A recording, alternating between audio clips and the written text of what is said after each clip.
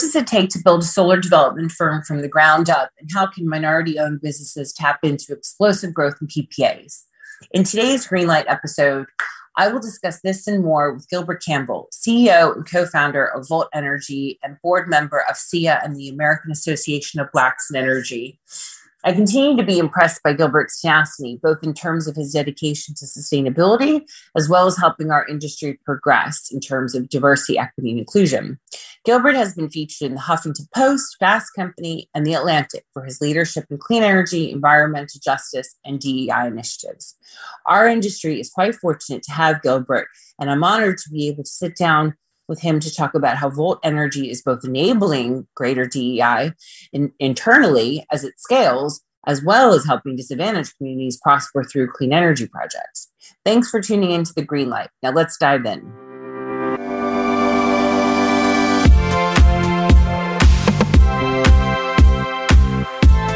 Catherine McLean, founder and CEO of Dillon Green, and today I have with me Gilbert Campbell. Gilbert is the CEO of Volt Energy and is based in Arlington, Virginia, and he is my neighbor. Welcome, Gilbert. Well, thank you, and thank you for having me, Catherine. I appreciate it, neighbor. I wish we do this in person, maybe next time. So, Gilbert, tell us a little bit about your background and your current company and role. Sure. So originally from Philadelphia, I say that because football kicks off on Sunday. So I'm a diehard Philadelphia sports fan, but I went to Howard University, worked in corporate America for about 10 years after that, primarily doing management consulting, as well as biotech sales, and got into management. And then in 2007, my business partner and I, Antonio Francis, co-founded the company, but it was like a walking business plan for 2 years. We still had full-time jobs. So we really launched the company, I'd say like 2009 is when it became a full-time venture. And what made you decide to launch Volt? Yeah, great question. So I always knew I wanted to be an entrepreneur, and every job I did kind of led to skill sets that would lead to me becoming an entrepreneur, but I didn't know exactly what I wanted to do. And an opportunity came in 2006, 2007 to help a wind developer do sales in North America. So Antonio, who co-founded the company with me, we both went to Panama, for example, and we were working on trying to get a wind farm, developed there. So in that process, started to understand, okay, well, clean energy makes sense because outside of payroll for most organizations and large companies, utility costs are the second highest line item. So if you can do a social good where you can help company and organization save on the bottom line, but doing so in an environmentally responsible way that's also helping our planet and creating a carbon-free energy future, just made sense. So I always knew I wanted to be like an entrepreneur, had some level of a social good, and solar provided that opportunity. Yeah, no, I know exactly what you mean. That's how I feel. So recently, you've taken on a couple of new roles on board, such as SEIA and ABE, the Association for Blacks in Energy.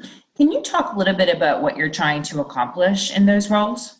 Yeah. So first off, both those organizations are led by wonderful women. So at SEIA, Abby Hopper, and ABE, Paula Glover, who I have the utmost respect for, they don't need us. They can run it themselves, but it's been an awesome experience and humbling experience to be on both boards. And it's I just joined the ABE board, so SEIA I've been on a little bit longer for a few months. Part of my responsibility on both boards is just to help the organization think through their vision and strategy moving forward for the next 5-10 years. Also thinking about policies and different things that they should implement. And then especially in the times that we're in right now, a big component of what both organizations are doing a very good job of grappling with is racial disparities and social justice initiatives that that are really kind of going across the country. So part of what I do, for example, on the SEIA board, I'm part of the Diversity and Inclusion Task Force, where we're trying to set forth best practices for the industry to follow as it relates to all items related to diversity and inclusion.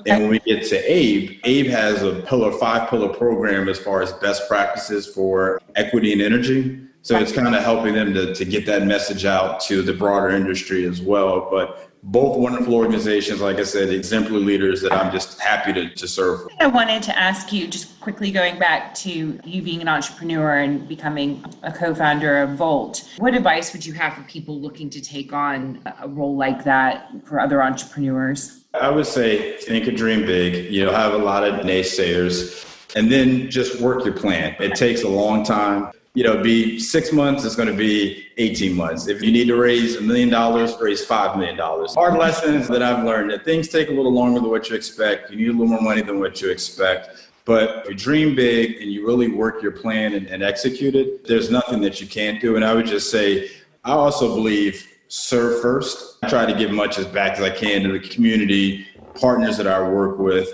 And then I think when you do the right thing and plant those seeds, down the road, you have people that say, well, what can I do to assist you as you're growing? I would just say, don't lose track of who you are. Just find things that you're passionate about. And if you can marry that to whatever entrepreneurship that you're running, that would be some advice that I'd have. And talking a little bit about solar PPA contracts, minority-owned businesses. Mm-hmm. So corporates bought a record amount of clean energy through PPAs in 2019, and that's up more than 40% from the prior year, according to Bloomberg New Energy Finance. Are diverse companies benefiting from this tremendous growth? And if not, why not? What can be done to ensure minority-owned businesses are benefiting equally? That's a great question, Catherine. And the answer would be no. And that's a big passion of mine. And it's not that corporations are signing these large PPAs. Most of them have very strong supply diversity programs, right, and doing great jobs in other areas. Because this is somewhat of a new area, I think they just haven't necessarily thought about diversity in the nexus, comparing it to sustainability or with solar or wind, for example. So it is a big issue, because when you look at, especially when you're talking about Black and brown communities, those are the communities that have got all the worst aspects of like bad environmental policy, living near, a fossil fuel power plant. Close to 70% of African Americans live within 30 miles of a coal power plant. So as we're building clean power plants, all those PPAs are creating long-term wealth for businesses. The communities that got all of the bad aspects of bad climate policy really should be benefiting from having clean energy power plants in their communities, job creation, and wealth creation. So the reason that I'm so passionate about that, a power purchase agreement can be 10 years, it can be a 20-year contract that's creating real capital and real wealth. And that's something that in underserved communities really should be building some of that wealth. And unfortunately, it's not happening. But part of my job is to make sure that it does, not just for companies like Volt, but for other companies across the board, to make sure they're participating and getting, some of these large and long-term contracts. And the last thing I'll say is, when you talk to most entrepreneurs, and especially entrepreneurs of color, access to capital is usually a big hindrance. But when you talk about signing a power purchase agreement, let's say with a large Fortune 500 company, because they're a strong counterparty and you're signing a contract with someone you know is going to be around 10, 15, 20 years from now, it makes raising capital not that much of a hindrance. So Volt has a range of impressive clients, from the U.S. Army, Cheesecake Factory, love the Cheesecake Factory, to Howard University, your alma mater. What's your favorite project that Volt has implemented, and why? Oh, wow. So you're going to put me on the spot with my favorite project. I'm going to give a politically correct answer. So many favorite projects. They're all my favorite. Each project's been unique, but I'm really committed to, you probably can tell, doing work in the community. So the projects that we worked on where it's had a direct impact to community, and particularly with young people. So the work that we do, we've done, like, for example, at Howard University, where we've got students involved from the School of Business, School of Engineering, untraditional schools that you might not think a solar company would be working with, the School of Communications, where they're helping us with like press releases and understanding like how we develop marketing. Also with the little kids. So we've done some projects with the KIPP charter schools and explaining to second and third graders, how their iPads get power and how they will be the ones running the country and running the country smarter with better clean energy policy. So they're our future leaders. Anytime I can get a chance to work with young people on community projects, like I mentioned, KIPP, Wake Forest, Howard University. And we've also done some projects with African-American churches. We're doing a project with the synagogue now. Not only are you helping that organization, but its members as well, too, to talk about what they can do, what they can take home as it relates to looking at solar energy efficiency. So that's great. I like that. And so talking about greater equity through your solar projects, what example could you give around environmental justice in underserved communities and some of the projects that you might have been involved with that address that? I'll use one, for example, Florida Avenue Baptist Church, which is a project we probably did 8 years ago. Wow. It was the first African-American church to install solar energy.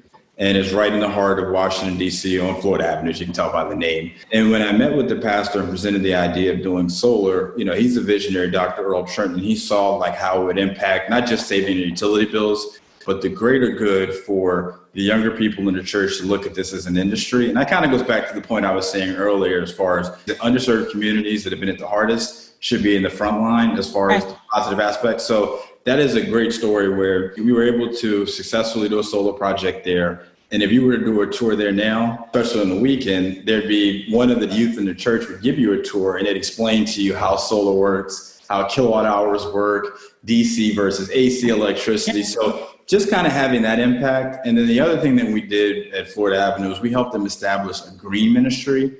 So not just dealing with solar, but they're members of the church, and especially the older members that have, limited income, walking them through how to read their utility bills, which can be very hard to read. An example of how we've kind of done work in the community, I mentioned the KIPP charter schools where we've come in and done workshops to students about, careers in energy and just how energy works. And then Howard's real-time example, as I mentioned before, how we're using every school within the campus to make sure that students are part of the process and they're looking at clean energy as a real career to explore.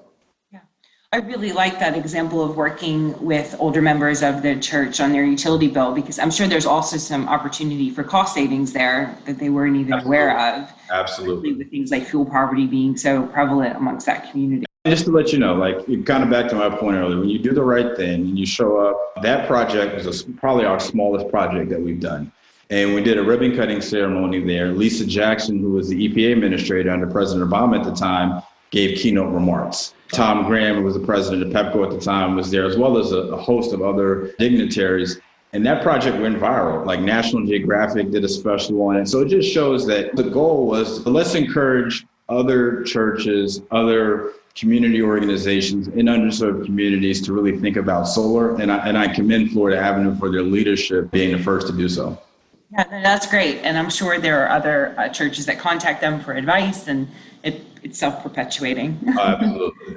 Yeah. So my final question is, what are some ways that Volt has facilitated greater diversity, equity, and inclusion internally? So we've talked a lot about external.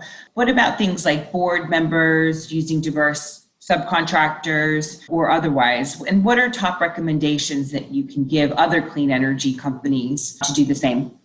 That's a great question. So I think it's a misconception being that we're a majority minority owned firm that we don't have work to do. But being honest, we have a lot of work to do as it relates to diversity and inclusion in our own company. So one of the first things that I kind of identified and we're addressing now, looking at our board, we have a lack of women. I'm excited that we've got one woman that's going to join. I can't announce that yet. And there's so many qualified, wonderful candidates, but that's an area that we had to look internally. We are taking steps to address. And then I'd say also looking at our supply chain. So, we buy goods and services to run our business, making sure that we have a supply diversity program. We're a small to medium company, but looking at what large companies do, they have strong supply diversity programs with specific goals. So we've set a goal internally to spend 30% of our goods and services with diverse firms.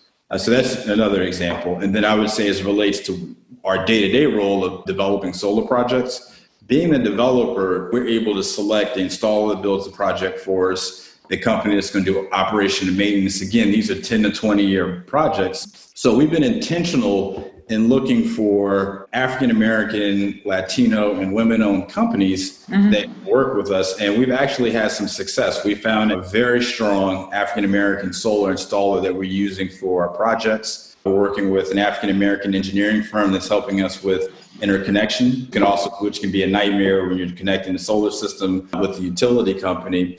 And we're going to continue to pursue other partners to work with. You hear all the time, well, they're not diverse firms in this space. There are. And if they're not, then you need to create opportunities, whether it's having them serve as a sub with a larger company, but in a real way, not where they're just showing up superficially, but they're able to build their capacity and eventually be able to kind of stand on their own too. So we definitely have more work to do and are fully committed to making sure that we're doing the best that we can do for diversity and inclusion. So your last part, I guess, of the question was, what would I recommend for other companies to do?